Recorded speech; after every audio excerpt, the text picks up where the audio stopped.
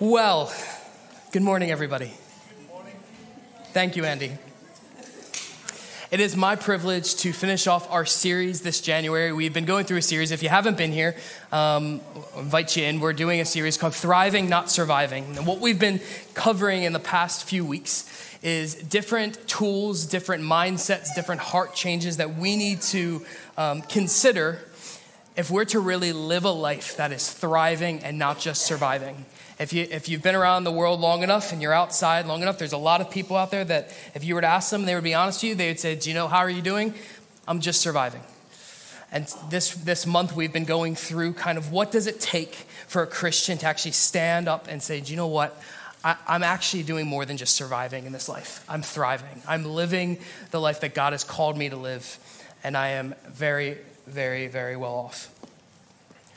If you were here week one, I had the privilege of preaching on one of the hardest things I think is to talk to Christians, which is a bit ironic, but we talked about forgiveness and we went around the story of Joseph and followed up a bit on what it means to actually forgive someone with your heart and how many times when we live a life, we hold back and love to hold grudges and love to hold on to things instead of just letting them go. And giving forgiveness. And so we explored that option. And week two, we looked at, Christine spoke lovely on obedience and spoke about the story of Moses and what it really looks like to actually live a life of obedience. And we found that it's not as easy as it may seem on the outside looking in. And that obedience costs us something, but that we're able to walk through that. And last week, Mara spoke very well on boldness and what it means to stand up for the faith you believe in and to go after what God is calling you to go after with boldness, to trust him in the process, to trust him when you don't see anything beyond him. So all very amazing, inspiring, uplifting, I hope, words for you this January season. And then there's this final one. Dun, dun, dun. I've really felt the Lord. I want to give a bit of background. When we were putting together this sermon series, I really felt the Lord say, "These are what I want you to hit."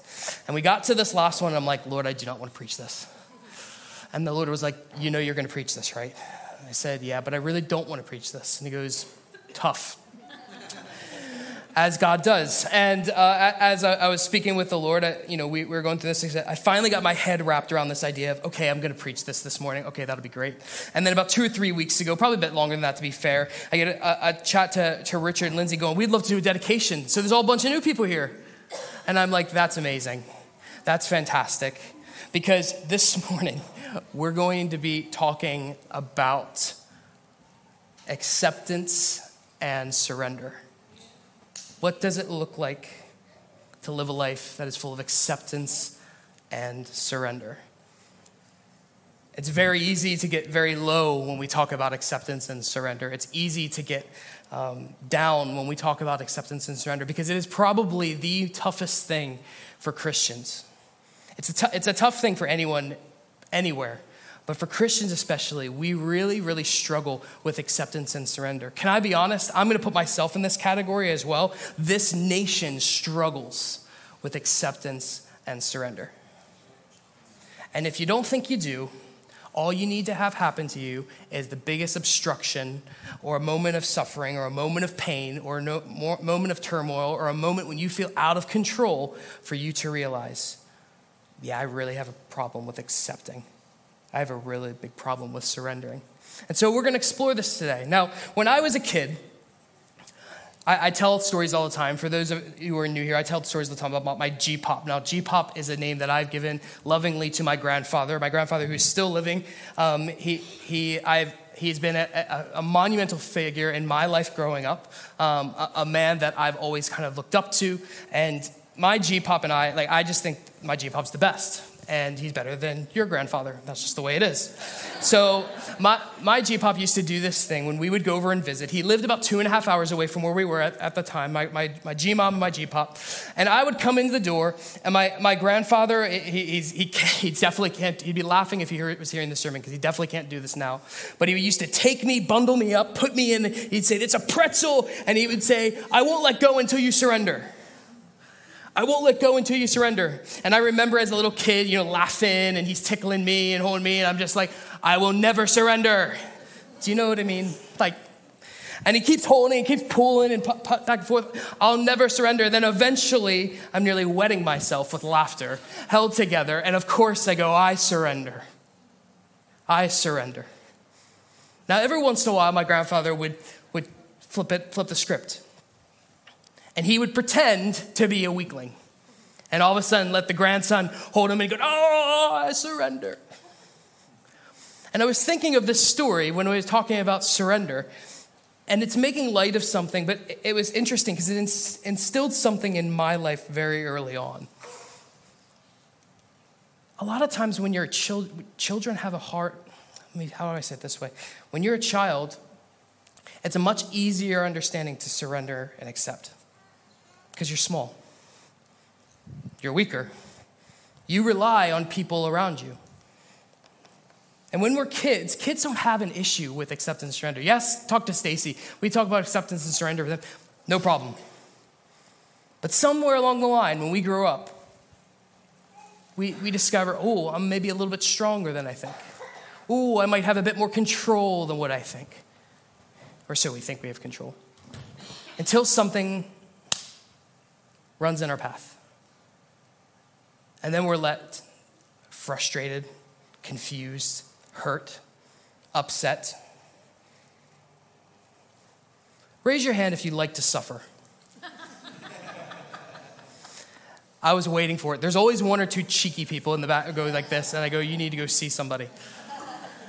We don't like to suffer. None of us likes to suffer. No one likes pain. And if we like pain, if you're like me and like to go to the gym and work out and do exercises, there's a bit of pain in that, but it's pain that we can control. None of us like to suffer. None of us like to be in places where we can't control what is happening to us. It disturbs us.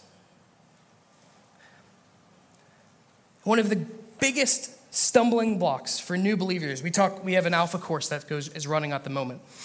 Great opportunity for people to come and have chats about the Lord.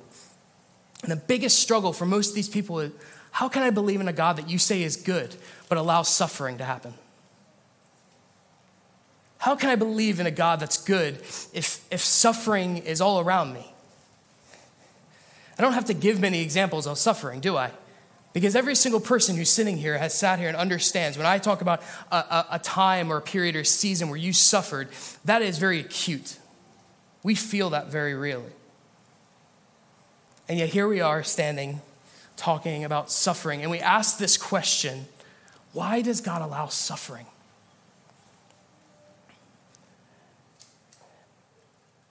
This has been a challenge for cultures around the world.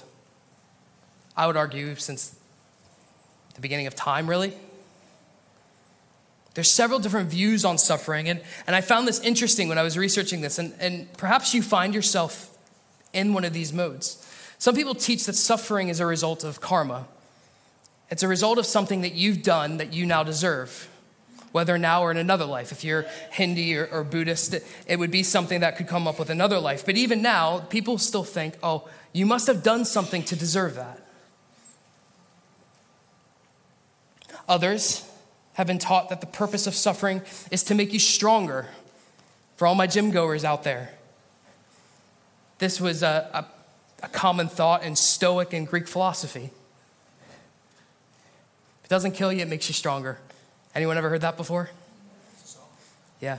How good is that advice when you're actually suffering? Not helpful. And some people have avoided suffering altogether. They don't know what to do with it, so we put suffering in this box. And we say, perhaps you've grown up avoiding this discussion about suffering, and you carry this attitude. The world is all we have, so let's make the most of it and try to make it a better place. Skip through the flower fields. It's fine. What do we do with suffering? This is a question that I'm sorry to let the cat out of the bag. I can't answer for you. But perhaps we're asking the wrong question. And so this morning, we're going to go and have a look at a character in Scripture, probably the best character, best example of suffering. We're going to be looking at Job this morning. I hear some people going, ooh, and everyone just going, Yes, we're going to start in chapter 1. We'll finish chapter 42 by about 2 o'clock this afternoon. If you want to turn with me to your Bibles to Job.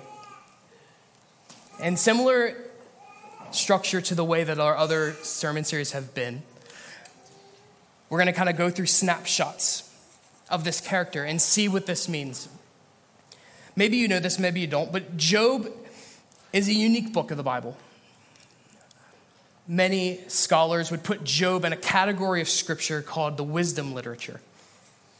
And many of you heard of the Psalms and the Proverbs. They would put Job right in there with it. And if you read Job, you realize very quickly, it kind of is like a massive poem trying to be a story.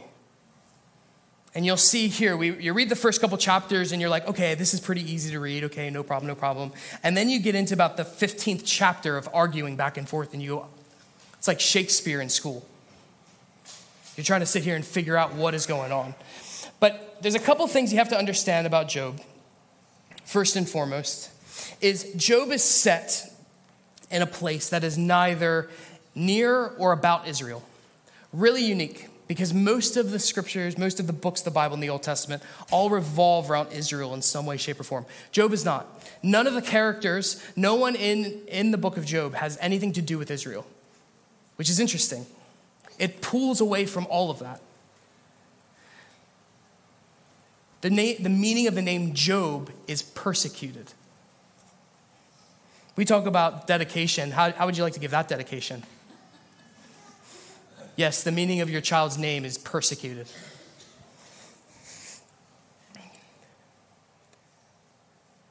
And a lot of people who study the book of Job, and we'll read the first chapter here, get caught up on this one particular instance. And you'll see it in a moment. But there's a setting in Job where you sit here and people have floundered around trying to figure out the theological significance about what is happening. And so if you open in Job 1, I'm going to start reading here. And it says this. There was a man in the land of Uz, not Oz. I love it when people laugh at my jokes. My wife will tell you though, but even when nobody laughs at my jokes, I laugh at my jokes. So there was a man in the land of Uz, whose name was Job. That man was blameless and upright, one who feared God and turned away from evil. There were born to him 7 sons and 3 daughters. He possessed 7,000 sheep, 3,000 camels, 500 yoke of oxen, 500 female donkeys, and very many servants. So this man was the greatest of all the people of the East. Pause right there. Job's loaded. But beyond Job being loaded, Job has done it the right way. There's nothing wrong with Job. And the author wants to make sure that you know that from the word go. There's nothing wrong with Job. He is blameless. He hasn't done anything. He's followed the Lord. We'll skip down here into verse 6. Now there was a day when the sons of God came to present themselves before the Lord, and Satan also came among them. The Lord said to Satan, "From where have you come?" Satan answered the Lord and said, "From going to and fro on the earth, and from walking up and down on it." And the Lord said to Satan, "Have you considered my servant Job? There is none like him on the earth, a blameless and upright man who fears God and turns away from evil." And then Satan answered the Lord and said, "Does Job fear God for no reason? Have you not put a hedge around him and his house and all that he has on every side? You have blessed the work of his hands, and his possessions have increased in the land. But stretch out your hand and touch all that he has, and he will curse you to your face." And the Lord said to Satan, "Behold, all that he has said is in your hand. Only against him do not stretch out your hand." So Satan went out from the presence of the Lord. Now there was a day when his sons and daughters were eating and drinking wine in their oldest brother's house, and there came a messenger to Job. And they said, "The oxen were plowing and the donkeys feeding beside them, and the Sabaeans fell upon them and took them and struck down the servants with the edge of the sword, and I alone have escaped to tell you." While he was speaking, another came and said, "The fire of God fell from heaven and burned up the sheep and the servants and consumed them, and I alone have escaped to tell you." While he was also speaking, another man came. The Chaldeans formed 3 groups and made a raid on camels and took them and struck down the servants with the edge of the sword. And I alone have escaped to tell you. And while he was yet speaking, there came another and said, your sons and daughters were eating and drinking in their oldest brother's house. And behold, a great wind came across the wilderness, struck the 4 corners of the house, and it fell upon the young people, and they are dead. I alone have escaped to tell you. Then Job arose, tore his robes, and shaved his head, and fell on the ground and worshipped. And he said, naked I came from my mother's womb, and naked shall I return. The Lord gave, and the Lord has taken away. Blessed be the name of the Lord. And all this, Job did not sin or charge God with wrong. Did you hear that? And all this, Job did not sin or charge God with wrong. This story is nearly unbelievable. And people have argued for years, is this story actually true? In fact, that's probably fair to say about most biblical stories. Are these true? Did these really happen? Were these heightened? To be honest, I don't think it matters as much as that it's here and it's for us to see.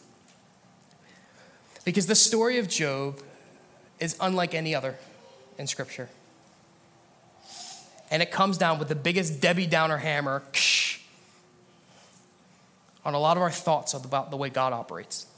And it challenges us. It's like a massive speed hump on the road to understanding Christianity. I mean, think about it. What do we do with this whole sons of God nonsense? God's calling people together. We don't know. People have argued for whatever this is. There's this guy named Satan. Time out, just so in case anyone's aware. Satan is not this red being with horns and a fork-like tongue. Okay? The name Satan in Hebrew means the accuser or the prosecutor. The name Satan is actually not the name of a person, it's a title.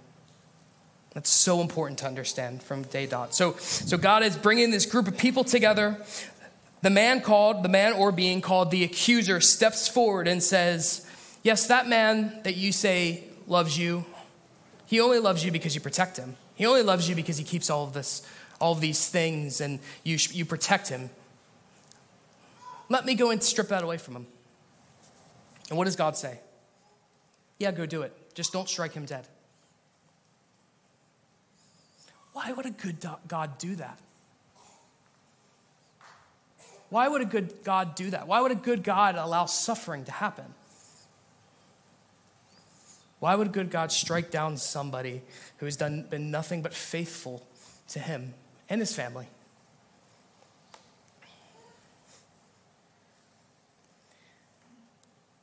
Job did not sin or charge God with any wrong. Why does a loving and all-powerful God allow suffering in the world? What's wrong with this picture? I mean, think about it. I love to use my wife in as an example. I think she's probably all right with her child, Quinn. If you know my wife Rihanna is a teacher. She sometimes leads up here in worship, for those of you who don't know us. But her day job is a teacher. And the thing that I love about my wife is so organized. She thrives out of organization. And she would tell you herself, she loves systems. She loves working and periodically working through systems. And the moment something doesn't quite jive or make sense, she'll go back and look and say, oh, that's where I went wrong because that happened. Oh, that's what happened there. Does anyone else function this way? You're somebody that sits there and goes, I'm very well organized, and so I plan everything out. Some of you might be a bit OCD. I'm guilty of that in a weird way. You figured out how life works. You've grown up long enough, you've been in the game long enough, you know this is how life works. You do good things happen to you. You do terrible things, it'll come around and bite you in the behind. You treat people poorly, it'll catch up to you. You take care of people, the Lord will bless you. And actually, we find this in Scripture. People who are kind will be rewarded for their kindness. This is Proverbs 11. People who are kind will be rewarded for their kindness, but cruel people will be rewarded with trouble. The work of evil people is all lies, but those who do right will receive a good reward. A person's own folly leads to their ruin, and yet their heart rages against the Lord. Wealth attracts many friends, but even the closest friend of the poor person deserts them. So you even look on the outside, you go, God, this makes no sense. This makes no sense. And yet this is what happens. Can I tell you that people who, when they were putting the Bible together, this was probably one of the hardest books of the Bible. This and Esther was one of the hardest books of the Bible to keep in Scripture. And so many people wanted to throw it out because it didn't make sense. It was like a massive pothole in this road, all perfect and laid out. Let's continue. So we go through this story. If you read a bit further, you find that that's not the worst that happens. The Satan comes back to God and tells God, Job still is doing this, but I bet you he won't praise you if I strike you down with sickness. And God says, do it, just don't kill him. So here we have Job in the worst amount of suffering a human being can imagine. Talk about serious loss. Talk about pain, anguish, true suffering. But it's okay because his friends show up. Everyone, the ones who are laughing are the ones who've read this story. Because friends are supposed to make things all better because we're supposed to come around each other and lift one another up and carry each other's burdens and do all those things. And this is true. Unfortunately, this isn't what these friends are. These friends, there's no Hebrew scholars around, are there? Whew. Because see, if I pronounce these, they're not going to be the way it's meant to be. Eliphaz the Temanite, Bildad the Shuhite, and Zophar the Naamathite. I will not say that again because I will say it wrong. These three friends show up, and let's just get a little snapshot of what they say. So this is Eliphaz. He says, is not your fear of God your confidence, and the integrity of your ways your hope? Remember who that was innocent ever perished, and where were the upright cut off? As I have seen, those who plow iniquity sow in trouble reap the same. By the breath of God they perish, and by the blast of his anger they are consumed. Translation, Job, you must be spoofing. You had to have done something wrong somewhere because there's no reason you would be suffering like this if you hadn't. Let's hear the wise words of Bildad. How long will you say these things, and the words of your mouth be a great wind? Does God pervert justice, or does the Almighty pervert the right? If your children have sinned against him, he has delivered them into the hand of their transgression. If you will seek God and plead with the Almighty for mercy, if you are pure and upright, then he will rouse himself for you and restore your rightful habitation. Translation, Job, perhaps your kids have done something wrong. Maybe there's a curse on your family.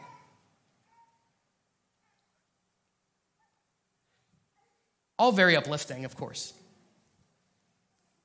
We're in friend 2, and I'm already like, why are these people your friends? And Zophar says this to Job, for you say my doctrine is pure and I am clean in God's, but oh, that God would speak and open his lips to you, that he would tell you the secrets of wisdom, for he is manifold in understanding. Know then that God exacts of you less than your guilt deserves. This is the best one. I mean, this is the way that you take care of your friends. You wretched sinner, it should be worse than this. Awesome.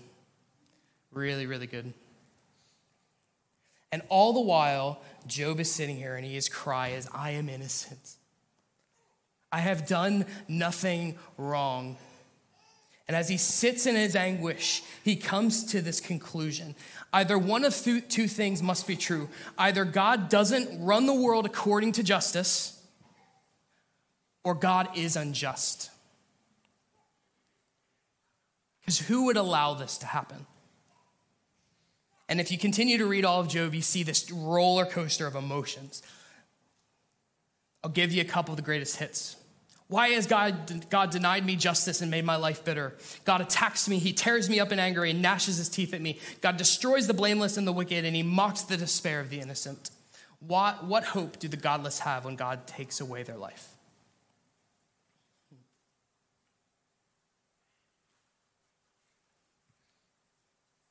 It's easy to step away when we're talking about suffering and have a philosophical discourse with people.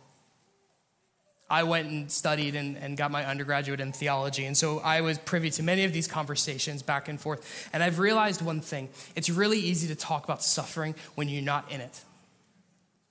It's really easy to sit there and say, oh yeah, well it must be this, or we'll work out this, it must be this, when you're not sitting there in anguish. Can I tell you, when you're sitting there in pain, and you know this well, the last thing you're thinking about is all of that. You're sitting there going, how will I get out of this?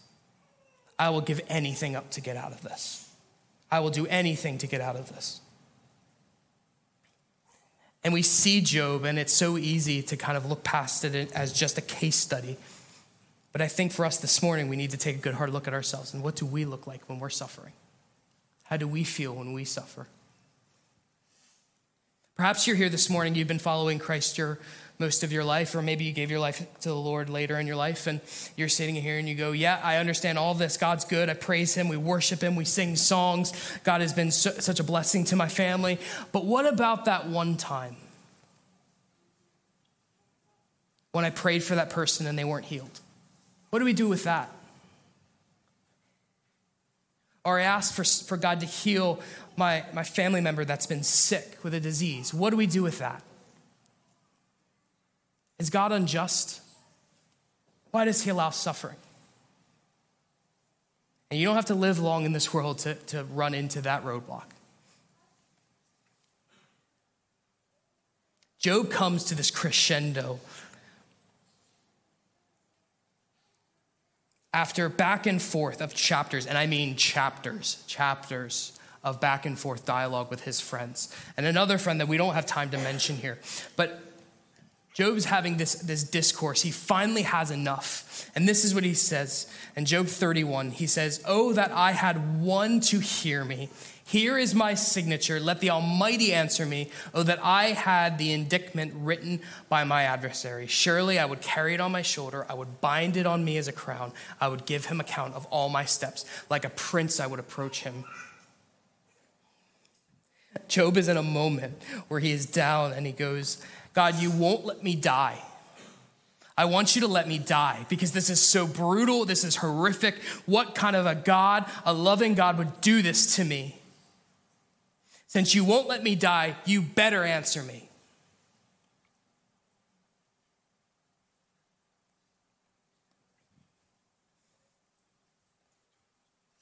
We've never acted like that before. And sometimes, there's quiet and there's silence. And in this story, as you read it, you kind of sit though on your edge of your seat and you go, what is God going to do?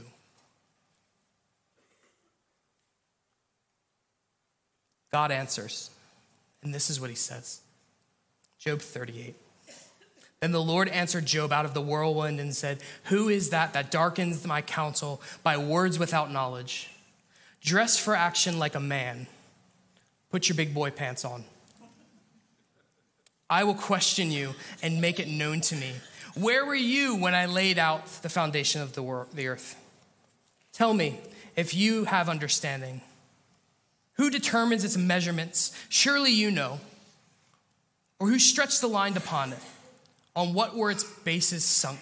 Or who laid its cornerstones? And when the morning stars sang together and all the sons of God shouted for joy, who did that?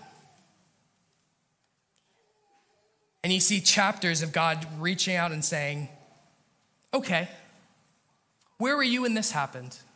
Do you know the deeps and depths of the ocean? Do you know every living creature that's in there? Do you know how they produce? Do you know about the wind cycles? Do you know about the chemistry?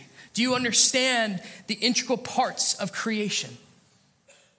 And he takes Job on this whirlwind tour, a virtual tour of all creation, and he spells it out in front of him.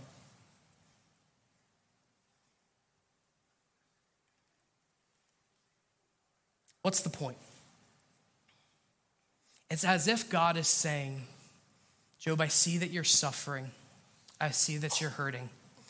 But you don't have the perspective to see what I see. And you don't know what I see. You will never know all that I see. But will you trust me? He continues. This is God. In Job 41 and 42, he talks about these two big creatures.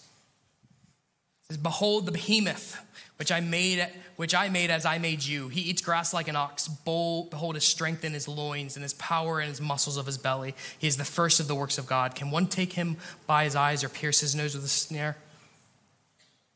Can you draw out the Leviathan with a fishhook or press down his tongue with a cord? Will he make a covenant with you to take him for your servant forever? What's he saying?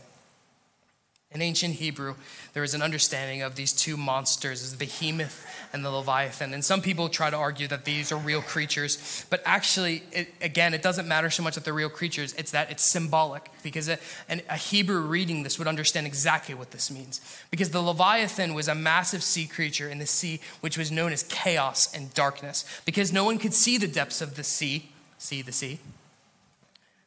You can laugh a little bit. I know it's a very heavy sermon. No one could see this creature, but it represented order, disorder, and chaos.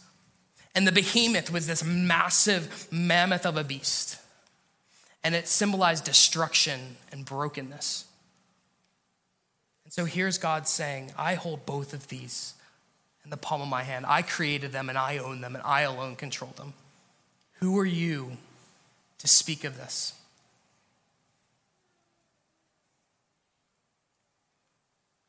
We're stuck here in this moment. And if I'm Job, I'll tell you where I'm at.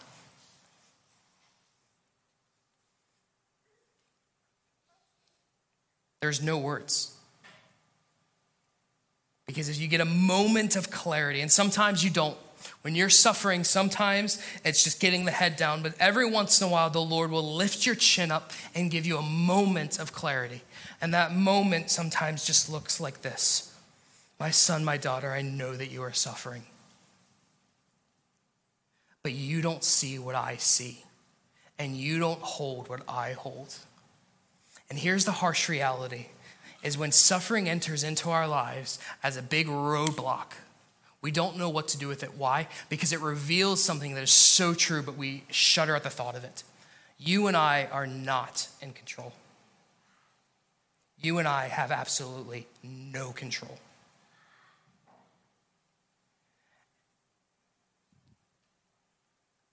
Talk about an encouraging sermon. But as Christians, we need to understand this. As Christ followers, we need to understand this. And this is what Job answers the Lord. He says, I know that you can do all things and that no purpose of yours can be thwarted. Who is this that hides counsel without knowledge? Therefore, I uttered which I did not understand, things too wonderful for me, which I did not know. Hear and I will speak. I will question you and you make it known to me. I had heard of you by the hearing of the ear, but now my eyes see you. Therefore, I despise myself and repent in dust and ashes. Translation.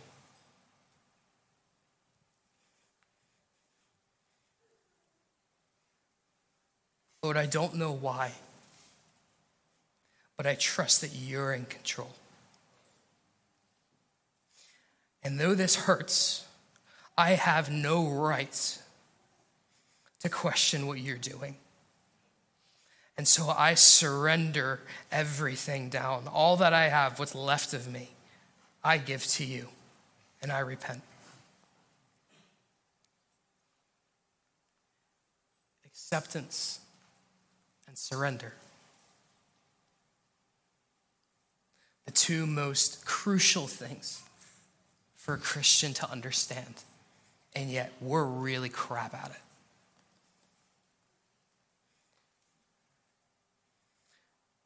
Why does God allow suffering? We don't get an answer. The closest thing we get to an answer is, your mind cannot fathom why I do what I do.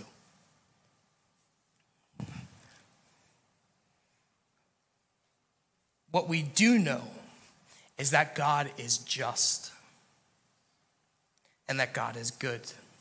Now, People have a problem with that.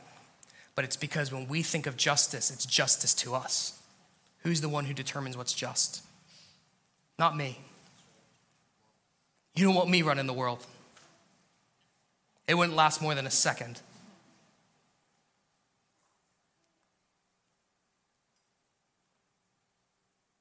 God is good. What is good? It's not good applied to what I am, because what I think might be good might be terrible for somebody else. He's the one who defines that, not me. Now, what does God do? And if you've read the story of Job, this is what he does. Two things. He rebukes the friends who are speaking in folly. You can read it yourself. It's a poetic way of saying your friends don't have a clue what they're talking about, and you actually owe Job an apology. Because I am just, and he did nothing wrong. And then God restores twice, and he actually goes through twice what Job lost. I always read that story, and I thought it interesting. Because I sit here now with a daughter. If I lost her, but then God gave me 2 new kids, would I still feel whole? No. I'd still be marked. But I would have to walk that period with me and the Lord, and I would have to say, God, I don't understand, but I accept that you are good, and I give my daughter or whoever that is over to you because you know what you're doing and I don't. And I surrender to the fact that you are in control.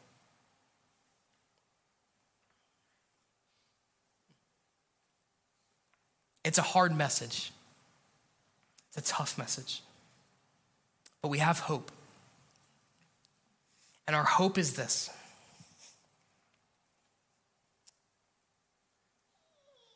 That suffering, though a part of our lives, is actually at the heart of the Christian story. Jesus came to suffer in the worst imaginable way. God came down from heaven, put flesh on, and suffered in the worst way imaginable. He was pierced for our transgressions. He was crushed for our iniquities. Upon him was the chastisement that brought us peace, and with his wounds we are healed. The late Tim Keller put it this way: Jesus could save others only because he did not save himself. You and I get to walk in the victory that we've sang about of walking with Christ. What does it look like to follow Christ? Well, he says it. In Matthew 16, he says, then Jesus told his disciples, if anyone would come after me, let him deny himself and take up his cross and follow me. For whoever would save his life will lose it, but whoever loses his life for my sake will find it. For what will it profit for a man if he gains the whole world and forfeits his soul? Or what shall a man give in return for his soul? Gareth, can I ask for you to just come up and just play acoustic here?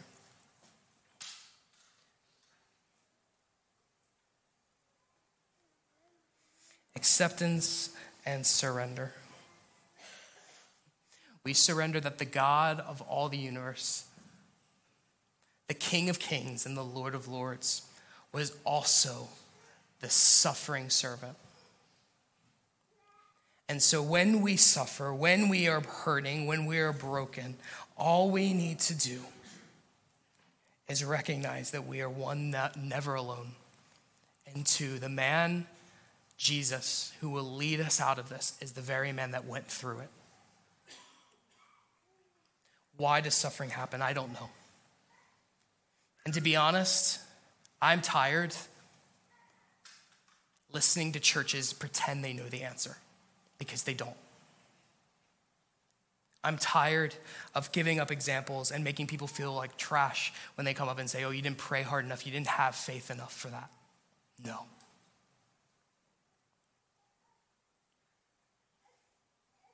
God gives and takes away, but my heart will choose to say, blessed be the name of the Lord.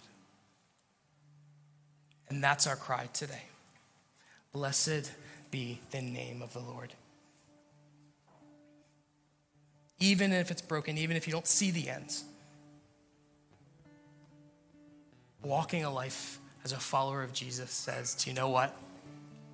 There may be suffering in this life, but I walk the path that my Savior walked to gain the victory that he bought for me. Where there will be a day where there will be no more tears, no more pain, no more hurting. We suffer here, recognizing that there's an eternity of joy and hope and prosper for all of us. That does not mean that we don't pray for people who are sick. That does not mean we don't have faith for people to be healed. That does not mean that we don't stand in the gap for our sons, our daughters, our friends, our loved ones that are hurting and are broken, because Jesus calls us to do those things. And we walk in obedience doing that. And in boldness doing that. And we lay down our hearts and we lay down the brokenness that we've held against somebody. We forgive. But in order for you to truly forgive, you need to accept that it may not turn out the way you want it to. And surrender that there is a God who is in absolute control and he is good. And I want to close with this story. I know we're out of time, and Stacy and I can fight later. That's fine. Because I think this is important. It's coming up to about a year ago. And some of you know this story, some of you don't. My wife and I had been fighting for years to try and have a child. And it just wasn't working. We went to every prayer thing. We went to Bethel. We went everywhere. Wasn't happening. And then we went IVF way. We went the medical way. And it was funny because it was sitting here and it was going, we truly felt going this way that the Lord had told us to go that direction. Because he can heal in different ways. It doesn't have to just be in a miracle just in that moment. So we went through IVF, we went the implantation, and we fell pregnant on the first time. Our miracle. And a few weeks and months went by, and I'll never forget. I was sitting here, it was a night service, and I got a call. There's bleeding.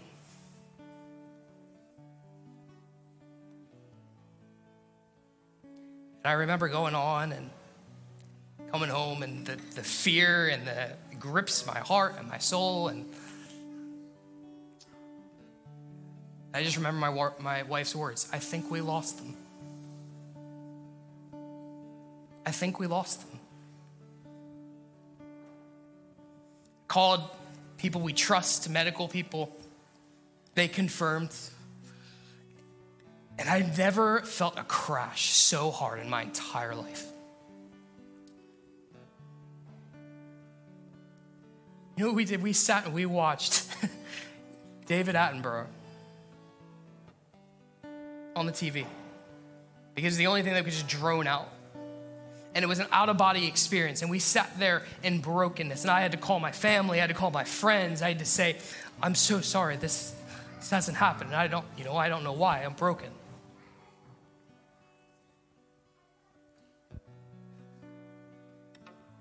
And I remember sitting up in that bedroom. And all I felt was, it was as if somebody would come right beside you and just whisper something into your ear.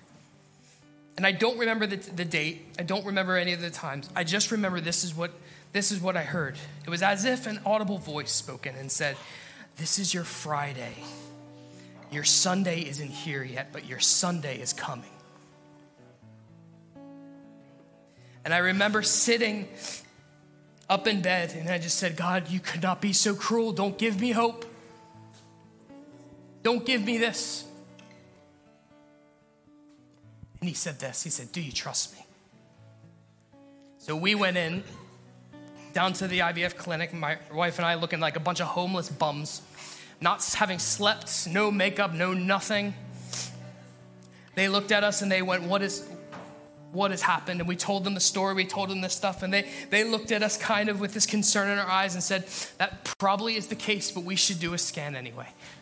And I remember sitting my wife up on the bed, and she is sobbing, doesn't want to look at the screen.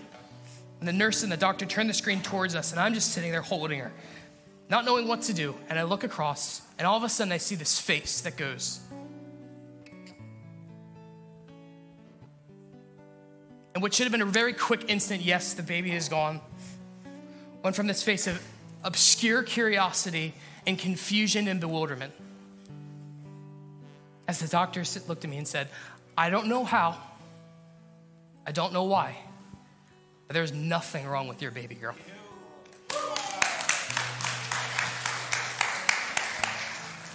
There wasn't even a mark on the embryo. Any type of bleeding, a doctor will tell you, there will be a mark, there will be something that was there to show. Nothing.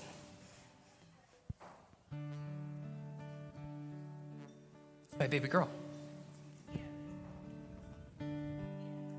I know that some of you may have the story and it may have gone the other way.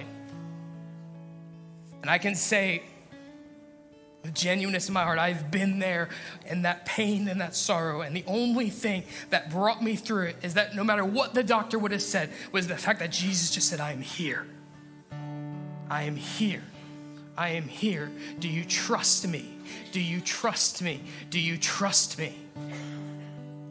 And I know kids are coming down and they have to go and you could very easily just run off and do things. I know there's baby dedication, there's people here, I understand that. But this is my heart for us, church. Can we learn to surrender that we don't know why things happen, but that we trust in a God and a King who does and who's good. And in the land that for so many years shouted no surrender, we would be a people that said, I will surrender everything at the foot of my Jesus. I will surrender everything at the foot of my God and my King. So this is what I want to do. And I know people have to go, and that's fine.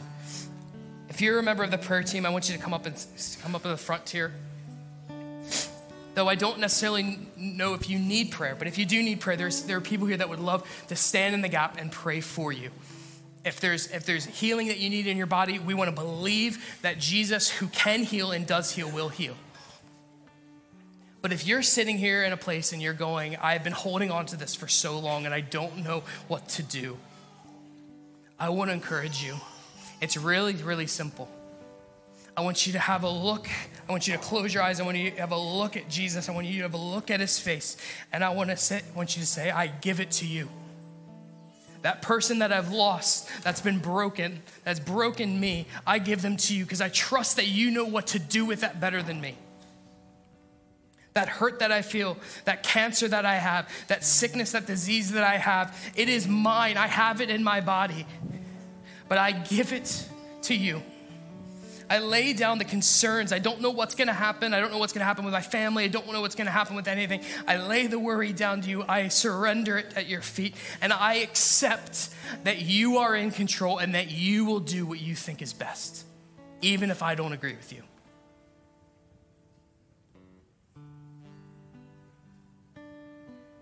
That's the call. The person who follows Jesus. Why don't you stand with me?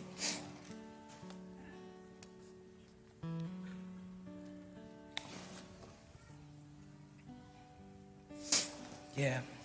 Jesus, we love you and we worship you, and we're so thankful for the times that we can jump and scream for joy and sing praises and lift up your name, because it is worthy to be praised. And you are good and you are perfect in every way. But God, we ask that you would soften our hearts, that we might be able to surrender the things that we've been holding on to control for far too long. We trust you today to release them to you and to give them to you. Not to pick them back up again, but to leave them there and know that you will take them where you want to go, that you will do what you need to do, that you will move in the way that you need to move. And Lord, that we would walk a life that is surrendered to the King of Kings and the Lord of Lords. knowing that you're good and that your plans are better than ours. So Lord, we ask that you would be with us this morning. You would bless us. You would guide us. You would put a hedge of protection around our families. And even in the moments when brokenness enters in and suffering enters in and pain enters in, that you would be right there on our shoulder just whispering, will you trust me? I'm here. Will you trust me? Jesus, we give it all to you and we praise you in Jesus' name. Amen. Amen. There's still going to be people here if you need prayer. The kids have already been released down here, but if you haven't collected your kids, please go up to see that. That is the end of our service. We love you.